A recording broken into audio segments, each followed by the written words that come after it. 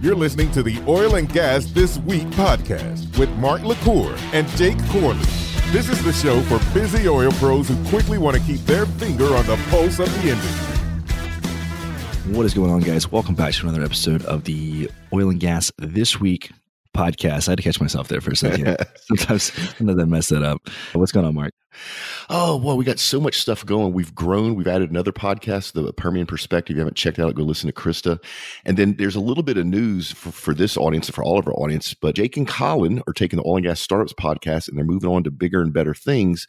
Jake, you're going to stay on this show with us here, but the Startups podcast is going to have a new home soon.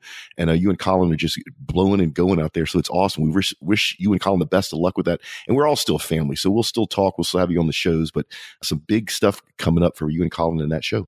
Yep. It's a lot of things that are happening on the back end that people will find out about soon enough. We're super excited. I'm still super happy to be on this show, and, we're very happy with the direction that the Startups podcast has gone. Yep. And speaking of the direction the podcast has gone, this is the direction of the First Friday Q&A. This is where you write in questions. And thank you, everybody. We were overwhelmed with questions. It was awesome. And we try to answer them. Just remember, the goal of sending in a question is not to stump Jake and I. But if we read your question on there, you get a big shout out. So let's just jump into it. Actually, before we jump into it, Jake, we got a couple of reviews I want to go through. The first one, fantastic podcast by Auspicious Don. I love that, from the UK. This podcast is incredibly informative. It touches on the positive points in oil and gas I was not aware of. Having recently started my career in renewables, I am now strongly considering moves to the oil and gas sector. Keep up the good work. This is awesome, Auspicious Don. And you can do both. So renewables aren't different than oil and gas. It's just a different energy. It's just a different type of energy. So there's no reason we can't coexist, but we'd love to have you come over here. And then we got a great podcast by FOSB from the US. If you're interested in oil and gas, this is the podcast for you. The hosts are well-informed and do a great job explaining a very complex industry. They make learning about the oil patch a fascinating subject. 2 thumbs up. We appreciate that as well. If you want to support this show and all of our shows, number one thing you do is leave us a review. It takes a couple of seconds. We'd really appreciate it. Let's get into questions, Jake. Cool. First question is from Jake Busby, who's a student at Brigham Young University. He writes, "Hey, my name is Jake. I'm a finance student at BYU. I recently started listening to your podcast, and I found it extremely helpful, especially as someone who is getting into the oil and gas industry. I'm a sophomore at my school, and I'm going to recruit for oil and gas investment banking in Houston in just a few months. I'm reaching out to see if you have any suggestions as to firms that are still hiring interns in the Houston area. I'd be more than happy to send you my resume or talk if you have a few minutes. Thanks." Yeah, so I'm going to actually reach out to Jake, see if I can help him. Unfortunately, Jake, it's pretty close to the beginning of the summer. So most of those those summer internships are probably gone. Your best chance is to find companies that do that, and maybe somebody that got an internship couldn't do it for some reason. That would probably be the best thing. But the first thing I would do is I would literally Google a list of banks in Houston, because they're physically in Houston. They touch the oil and gas patch in some shape or fashion, and just start reaching out to people. There's a lot of companies that hire interns during the summer and during the winter break. So it's just a little bit of work on your part. And then I'll actually reach out to him directly, Jake. Or I'll reach out to Jake Busby directly, Jake, so see if I can help him there. But it's just a little bit too late. If you're a student out there and you're interested in getting an internship, you really need to start about a year ahead of time. So in Jake's case, he should have started last year, but we'll see if we can help him out. Cool. All right. The next question is from Anonymous, petroleum engineer. He writes, "I am currently a hydraulic fracturing field engineer working for an oil services company in Wyoming. I have a BS in petroleum engineering, and my ultimate goal is to start my own company as an oil and gas operator. I feel that learning the business from an E&P standpoint is a vital step towards my goal. Moreover, I would also like to get out of the field and work a lot more towards a traditional schedule. My wife and I would like to move to Houston, and for some time I've been applying to many operator jobs in that area with no success. It seems that most companies do not want to hire me for a position requiring no experience. However, they do not want to hire me for experienced positions, as they do not view my experience as relevant to an E&P. Any advice you have on how to move from services to operator side would be much appreciated. Love the show. You guys keep me entertained during my long drives to location." I'm glad we keep him entertained. You want to take a stab at this? You want me to take a stab at it? You can go first. All right. So making that jump from services to the actual operator, actually a lot of times is a really hard thing to do, because what the operator is looking for is experience on the operations side and on the service side. Now, with all of that said, Anonymous, one of the first things I would do is I would look at some of the smaller independent companies. They actually have a hard time fighting for talent against the large majors and super majors and large independents, because they just don't have the reach, and they're more likely to make that let you make that jump for them. But this is going to be work. The other thing is, it says that you want to move to Houston, which is awesome.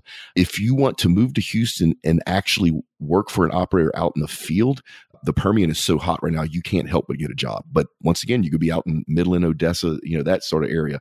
If you're actually trying to get into one of the majors, man, that's a hard thing to do because the hiring process is so long and so convoluted. So you end up having to apply online, then some software reads your resume. And if you have the right keywords in there, no person actually ever sees it. So from that point of view, if that's where you want to go, you really need to start forming those personal relationships. You can do a little bit of that online. Just remember, this is still an industry of people doing business with people. So you have to start shaking hands. And then that means you need to go to events where the operators are. And so that's some of the conferences, that's some of the insider organizations like API or SPE and all that sort of stuff. So a little bit of work, you can do this. And if you really have your heart set on going to work for an E&P and you really have your heart set on moving to Houston, I would find a company that's either a smaller operator or somebody that's out in the Permian somewhere, and you should be able to make that jump. Yeah, I kind of mirror a lot of what Mark said. I think from my standpoint, what I would do is if I was in your shoes, I would find a list of small to mid-sized independent operators here in the Houston area. I'd cross-reference that list with their production from the Railroad Commission, so you kind of are really, really honing in. I think that'll give you kind of a good list of companies that you can work with. I think it's much easier to get into those, like Mark said, than kind of trying to fight for positions at any of the super majors. I also don't believe that that's a great career move, in my opinion. I think you can progress so much quicker in a smaller company than you can with these gigantic companies with 10,000 employees like Exxon. Yeah, I agree 100%. And also, if you go work for a smaller company, you're going to enjoy the work more. And nothing against working for a large company. I get it, right? I know all them well. But since you're a hydraulic fracking engineer and you got field experience, you can use that on the operator side and still, have some time to actually do engineering instead of shuffling Excel spreadsheets all day long. Yeah. And I think another thing you could easily do would be, something that I would think would, if I was an engineer, is I would get a subscription to Well Database. It's like $250 a month or something like that.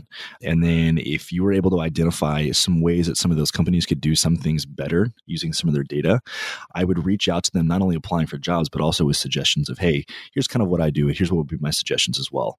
I've seen people do that in kind of the development world in Silicon Valley. They would dissect something and kind of bring some suggestions to the table. A lot of people get hired that way. I know it's a little bit, it's unconventional in oil and gas, but I think it's something that if somebody brought me something and said, hey, I think you should do this, this, and this, and here's why, and here's kind of like my case study that I did, I think that's extremely valuable. And it shows that you're really, really dedicated to getting a position. It also separates you from everybody else out there if you do something like that. I just gave some advice to a friend of mine, and basically I had him get his letters of recommendation and have them printed, and then took them to Kinko's and have them bound in a nice binding, and then FedEx to the hiring manager that he's applying for a job for. And the hiring manager said in his 20 years, he's never had anybody do that. So something that small sets you apart. And Jake's advice is awesome advice. Yeah, exactly. I think having something tangible that people can hold, like Mark was saying, is extremely important. Get the highest quality paper, make it printed like super nice. And then once again, also like Mark said, this is still people doing business with people. You're in the people business first and foremost. And so getting out there, coming to our happy hours, coming to a lot of other events, shaking hands.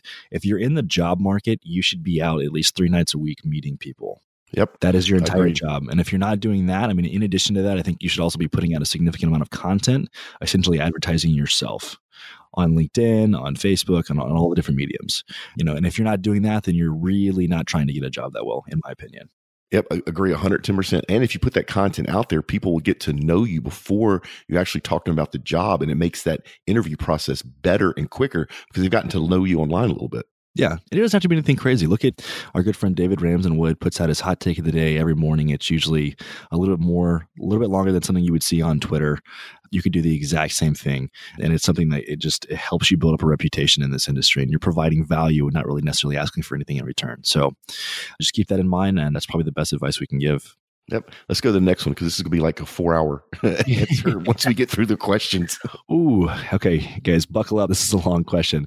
All right, so we've got a question from a guy named Brian who's in sales. Company is to be determined. I started listening to your podcast last week because I'm seeking a career change into the oil and gas industry and want to learn as much about the industry as I can.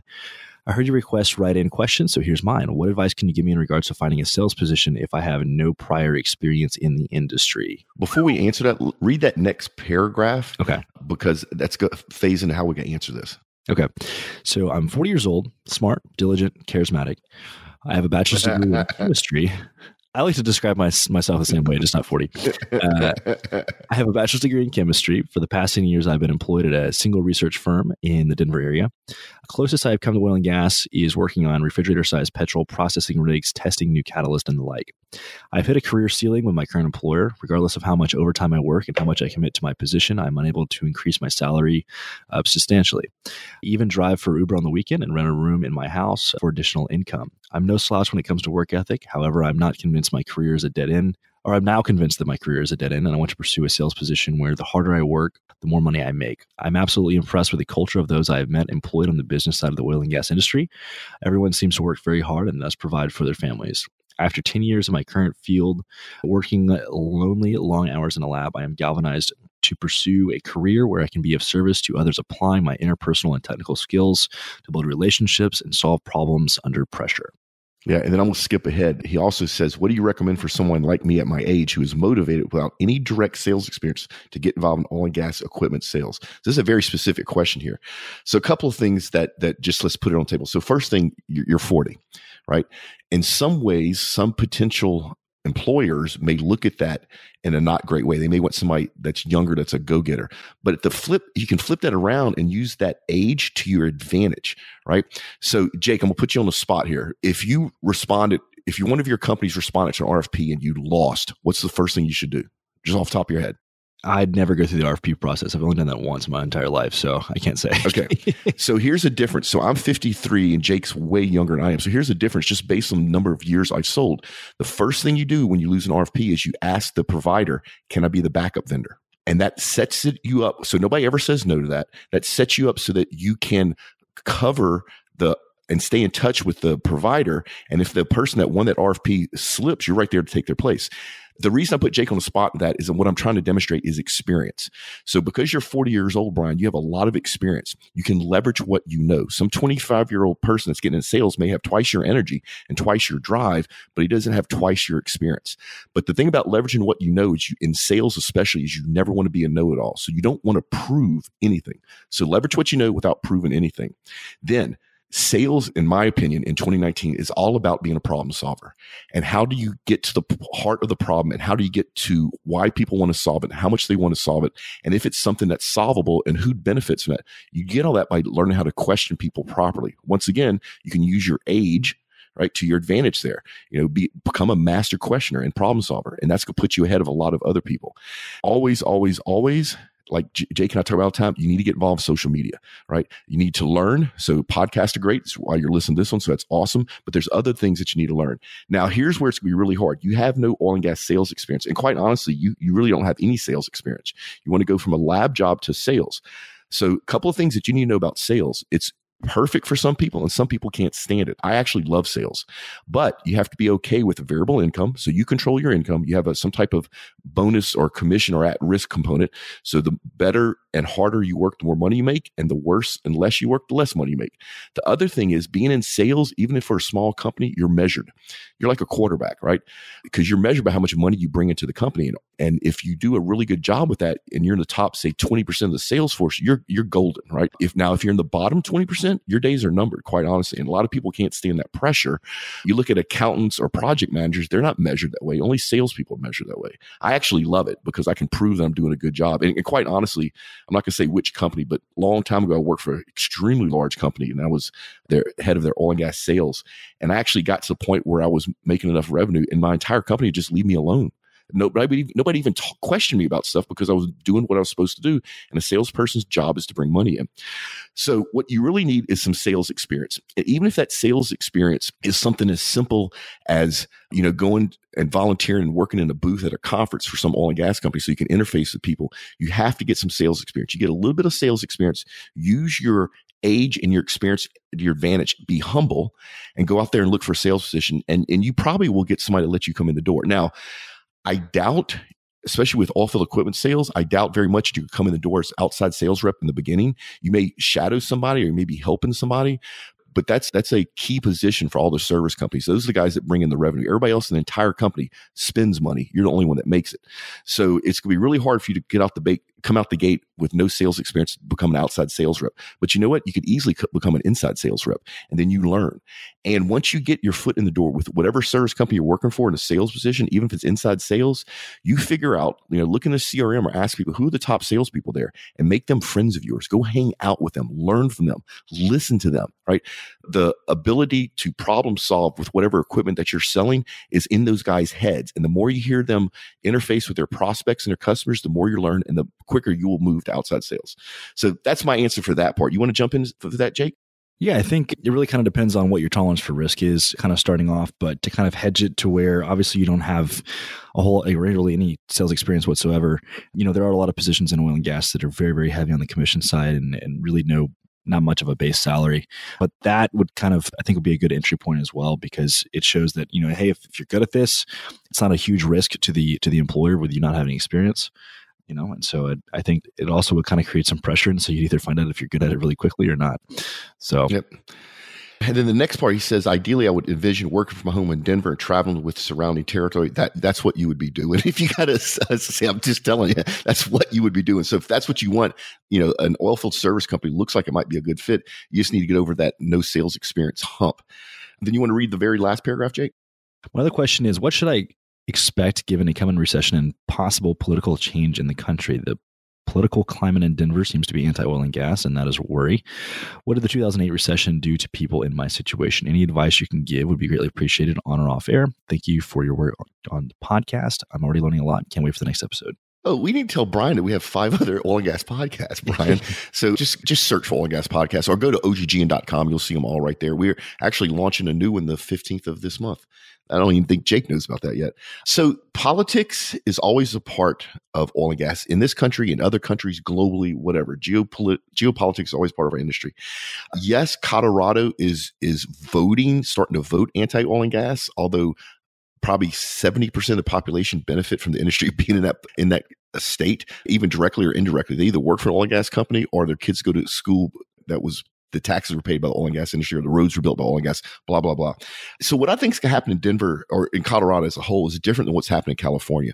California it's gotten ridiculous. And I love you, California. You're one of those beautiful states in our country.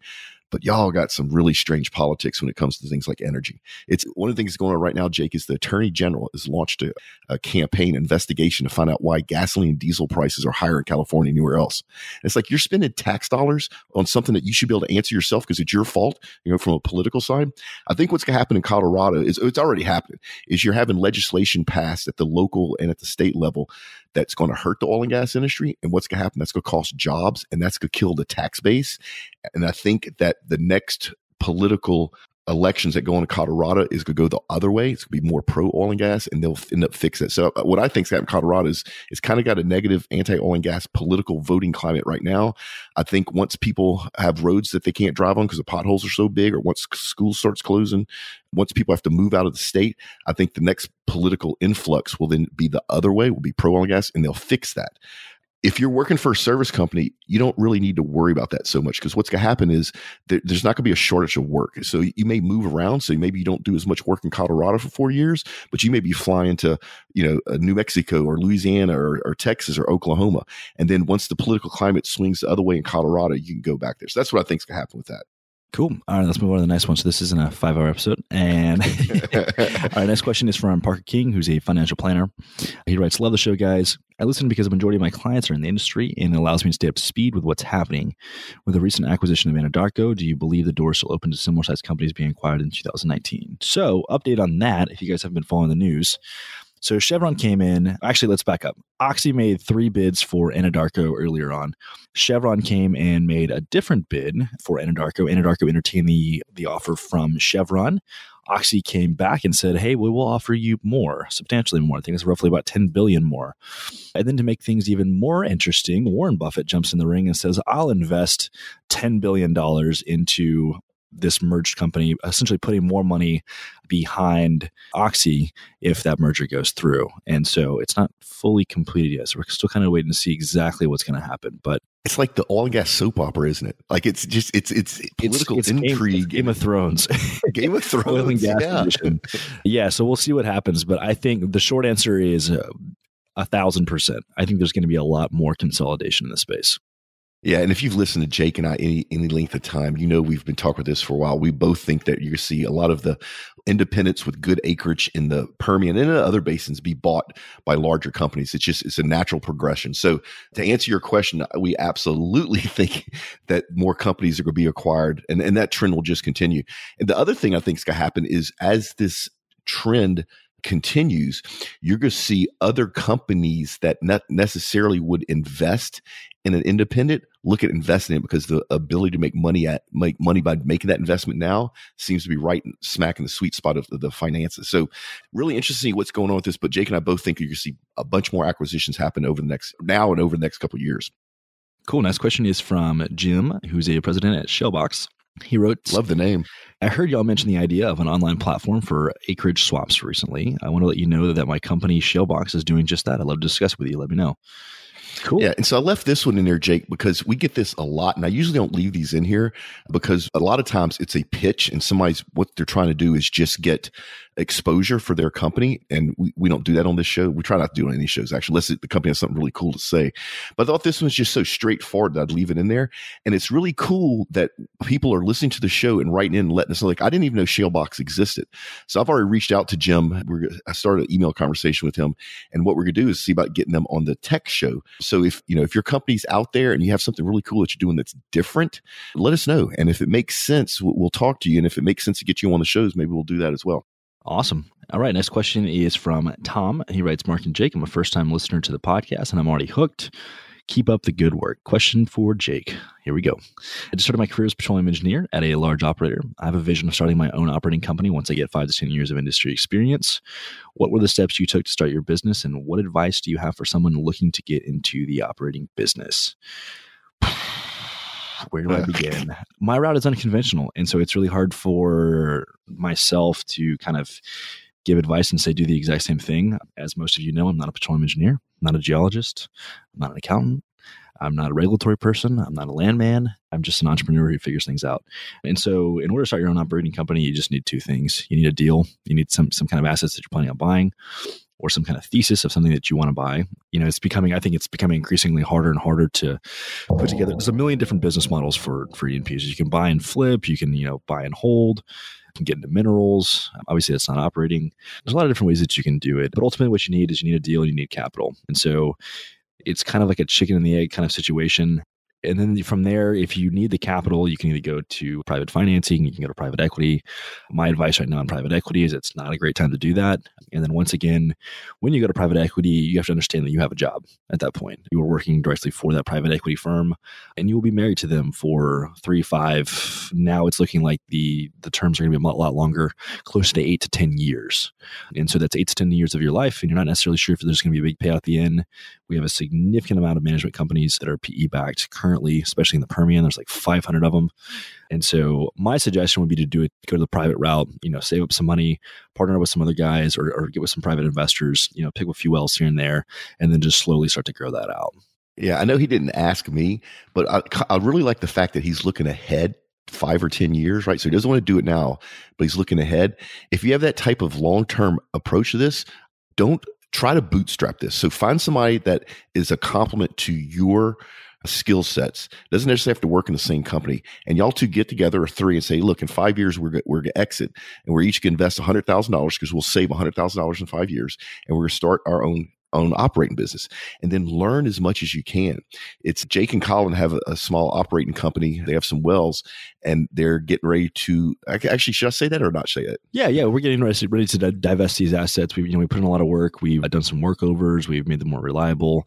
And then we kind of just waited it out a little bit for prices to come up. We found a buyer, and we're very happy with the terms that we have so far. So Yeah. So you can do this. And the fact that you're looking ahead, if you can bootstrap this yourself, do it. Bootstrap it yourself. Because if you get private equity money, you're working for somebody else, quite frankly. You have a job, and they have, like Jake said, they have an end game in mind. Whereas if you want to just run the operating business, you could start it by bootstrapping. You would be way ahead of everybody else because you're not going to have that debt that you have to owe. So, and then the other thing is learn business. So I don't know what the business world oil and gas could be like 10 years now, but it's going to be really different than it is now. So, you got this influx of technology. It could easily be that you and your buddies get together in 10 years and y'all use technology to either make yourself more effective or increase production or something. And the company, you may go buy an older company, has no idea how to do that, right? So just, I love the fact you have a long-term approach, but my number one suggestion would be, if you can bootstrap yourself, bootstrap it yourself. Yeah, two more things for me. I think with everything that we're seeing with Wall Street, with everything we're seeing with just the markets and private equity currently and the current state of that, I think the privately owned E&Ps are going to be the winners long term. I think, I know people who own their own E&Ps other than us who have taken no outside funding whatsoever. They've just taken the slow and steady route. Banks are favoring that. They don't have to lever up too much, and they're in great positions. And so whenever these private equity backed companies are kind of, towards the end of the life of their fund and they're not really doing that great, you can come in and pick it up for pennies on the dollar very, very easily. I think those are going to be the winners. Last thing I will add is, if you want to start your own operating company, and this goes for anything, if you want to do anything, find people who've already done it other than me and just befriend them, so find some other guys in the industry, and just, don't ask for anything. Just be like, hey, just here's what I'm looking to do in, 5 to 10 years. And we'd just love to kind of, chat with you every once in a while. Yeah, that's great advice. Do that, once a month or, once a week or whatever you possibly can. And just so that you can, because Colin and I have done the same thing. We've befriended a lot of other CEOs in the oil and gas industry, and that are guys who've been in for, all the gray haired guys, older than Mark. So that's pretty old, and so we latched on, and they became mentors to us, and they taught us so much about this game and, what mistakes to not make. And so if you've got 5 to 10 years, imagine how much, knowledge you can kind of accumulate over that time period if you're constantly going out and, kind of getting caught up to speed on everything you need to know about this space. So great advice, Jake. What's the next one? Next question is from Terry, who's a process engineer. He writes, process engineer working in oil and gas, and love your OGGN podcast a lot. I have 2 questions to ask. First question. From the podcast, I heard there might be some volunteer work needed for OGGN, and would you please provide a bit more details on what works the volunteers typically do for OGGN, how to become a volunteer for the OGGN organization? Mark, you want to answer that? Yeah. So Terry, first thing you have to change the oil, and Jake and I, no, I'm joking. So what we're asking people to do is to volunteer and give us 1 hour of work a week. But if you can't give us 1 hour, it's totally okay. We get it, right? Life gets in the way, jobs, significant others, family, pets, whatever, right? And what you're primarily doing is helping us with social media. You're either promoting some of our content on your social networks, or you're creating content for us. So we're not asking for a lot. And like we said, if you can't do it that week, that's totally fine. The way you do it is there's going to be a link in the show notes. So if you listen to this on your mobile, swipe up or left, depending on whether you're Android or Apple, and you can see the show notes. There's a link you can click in those show notes, which will take you to a page where you can sign up for the street team. You get all kinds of cool stuff. You get to join us as part of our press team if in your local geographic area. You got some cool swag coming out there. You got some cool shirts coming for the street team, and you're just part of the family. So it's a very easy thing to do. And we don't ask much, and I appreciate you asking about that because we love our street team. What's the next one, Jake? Next question is also from the podcast. I see you organize the happy hour event monthly, which is pretty cool. Any suggestions on how to effectively host such an event? I'm pretty technically oriented from a career perspective and was not involved in a lot of social events like this. Any tips or suggestions would be greatly appreciated. I think, honestly, hosting events is extremely easy. I don't know. I don't think he wants to host an event, Jake. I think he's saying that he's a bit socially awkward, and he wants to know how to be social at an event. Start off with, here's my name, here's what I do. What is your name? What do you do? Cool. Do you have family? What do you do for fun? I think the best way to be interesting is to be interested. And so you just ask genuine questions. I think that's all there is to networking. Trust me, I was the exact same way. Starting off 7 years ago when I kind of started going into like networking events and stuff, I was like, oh, please, somebody talk to me. I don't know what to do. I don't know what to do with my hands. I look so awkward here. But really, it's so simple. Everybody there at an event like that is there for the exact same reason. Yeah, and Terry, and Jake, I hope you don't mind me saying this, but Jake's a bit of an introvert. Yep. So, and Paige is a bit of an introvert. There's a lot of my team are a bit, and it's normal, right? And it's normal to feel kind of awkwardness in a room full of people you don't know. But Jake's right on. Have a handful of questions. The cool thing is if you come to our happy hour, you have something in common because the happy hours are the physical extension of our virtual audience, of our podcast audience. So that. I say that, you hope that most of the people there listen. It is funny, Jake. We're kind of a product of our own marketing success. We now have people coming to the happy hours that don't know we have a podcast, which means we're really good at marketing our happy hours. It's funny. One of the things you can always ask is, why are you here? And just start a conversation with people. And then whatever you do, whatever you do, try to just be yourself. And you'll hear people say, fake it till you make it. I don't like that advice. You will, of course, have to push yourself a little bit. You might feel a little bit awkward. You might have to, ask a question to somebody that normally you wouldn't have wanted to ask a question to get the ball rolling. But just be yourself and just do it. It's like everything else. The more you do it, the better you'll get at it. And trust me, Terry, there's a lot of people out there that are introverted that work the social events very effectively. Just what happens is after the social event, they're worn out. Unlike me, who's an extrovert, there's nothing better in my world than to go in a room full of people I don't know and go talk to them. But you can do it, Terry. I promise you. I'll read his last paragraph. Oh, yeah. Thanks a lot for great effort on these wonderful podcasts, and greatly appreciate all the high quality stuff you guys deliver as always. Great work, guys, and looking forward to having the new Premium Perspective podcast out soon. Nope, it's out already, Terry. Go listen to it. Krista's awesome. And this question is from Larry Williams, who's a chemical and petroleum consultant at our sponsor, IBM. He writes, what is the best way for midstream to catch up with production in the Permian? I saw Larry at our last happy hour here in Houston. Great guy, great company. Thanks for sponsoring IBM. Best way for midstream to catch up production in Permian, it's getting there. It's all about money, right? So until the constraint was there, nobody wanted to build pipelines because it would have been a waste of capital. Once the constraint happened, everybody saw the opportunity. They signed long-term contracts with the operators, and they're building pipelines as fast as they physically can. And this happens every time there's a shale play and you need pipeline infrastructure to move either hydrocarbons or water or whatever around. So it'll catch up. And what's going to happen? It's stair steps. So as production ramps up in the Permian, the pipeline companies will build pipelines to capacity. All right. So if they need to move, 500 million barrels a day, those pipelines would be built to handle that. And then as production goes up, let's say it goes to 750 million barrels a day, then they'll build more pipeline capacity and so on and so on. So there's always a stair step where production's always lagging behind pipeline capacity, but they will catch up, Larry, I promise. Next question is from Anonymous. He writes, I recently inherited a large sum of money, which I would like to reinvest and or purchase some existing small company with the intention of mostly being hands-off. I'm marginally involved in the oil and gas industry, but far from an expert. I plan to continue my current role, which is more ag-centric, but I've completed grad school, which my company is paying for. That said, I would like some guidance as to where to start. I know, that all sounds way too vague, but if nothing else, I can promise the money is real. Enjoy your show and look forward to your response. Honestly, I don't even know where to begin. I think large sum of money is always relative to whoever your audience is. For some people, that could be $5,000. Some people, that could be $500 million. And in an industry where everything is extremely capital intensive, it can kind of be all over the place.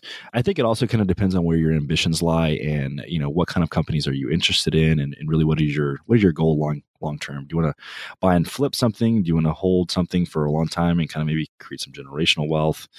There's so many different ways that we can go with this. Yeah, this is just so vague. It's hard for me to even give any direction. I tell you this much, Anonymous.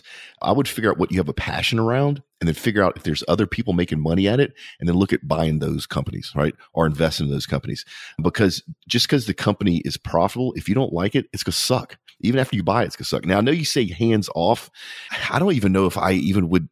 That's a hard one too, because even if you have a lot of money and you want to invest in a company as an investment, for me personally, I would still be hands on. I'd still want to make sure I understood the management team, the directive, the strategic goals, all that sort of stuff. So, Anonymous, we wish you the best of luck here. It is really hard for Jake and I to give you any more guidance than that because it's just there's too many options, too many choices here. But I'll tell you this much, make darn sure you do your due diligence. And not only do you do your due diligence, get an independent third party to do your due diligence on the finances whenever you go to buy this company. Sorry, we can't be more help in that, but it's just too vague.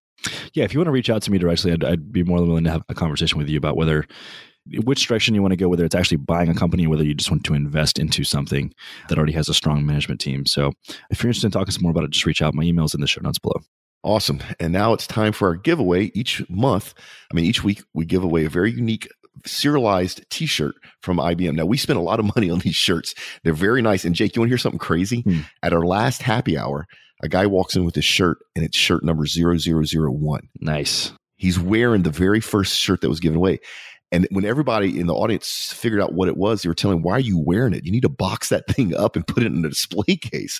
But we're giving these awesome shirts away. It's no purchase necessary. See official site for rules and details. But basically, click the link in the show note, go sign up for it. They're cut for both men and women, and they're uniquely serialized. So each shirt has a different number. And what we're going to do is we're going to do some giveaways based upon those numbers later in the year. So big shout out to IBM for sponsoring the show and for helping us with this kind of really cool swag.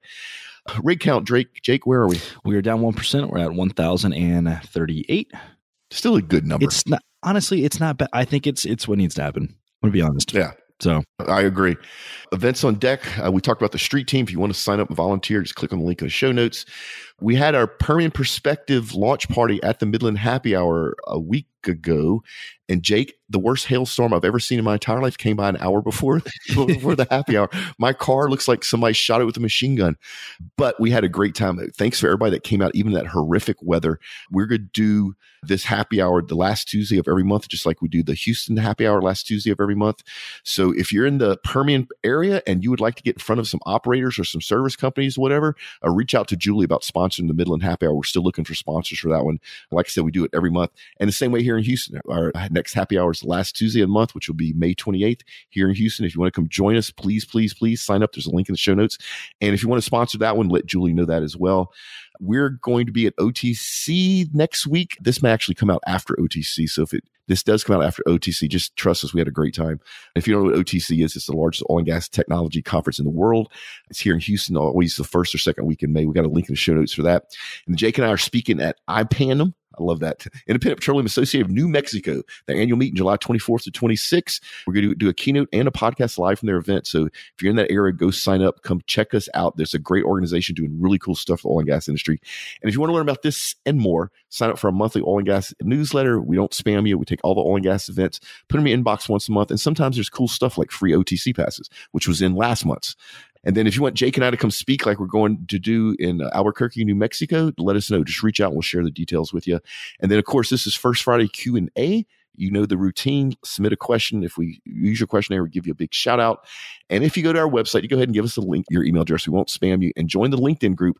LinkedIn's done a lot of changes lately, and it's for the better. And it's our marketing team. Big shout out to Julie and Tim is doing some really unique content on all the different platforms with the help of the street team. So all good stuff. This has been a show that's run just a little bit over. You ready to get out of here, Jake? Let's do it.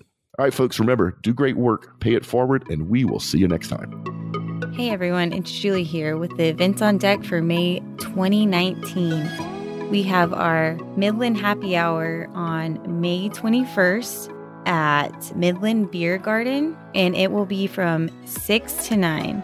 And then we have our Houston Happy Hour, and it's going to be at the Cannon from 6 to 9 on May 28th. This month we have the Oil and Gas Smart Contracts Conference on May 15th and 16th, and we will actually be launching another one of our new podcasts live from that event. So check it out. The link is in the show notes. We have the Merge Market Energy Forum on May 21st. It's in Houston. Just check that out in the show notes. And then we have a charity event, Golf for Good. That's a golf charity event for Redeemed Ministries. That's going to be on June 11th, 2019. And they are still looking for sponsors. So check that out in our show notes. And if you want to sponsor or register, just click the link in the show notes. And that is it for the month of May. Some events on deck in the coming months. We have Shoot for the Future, a clay shoot on Friday, July 26th. And then NAPES and the NAPES Summer is coming up in August. And that is it for our upcoming events.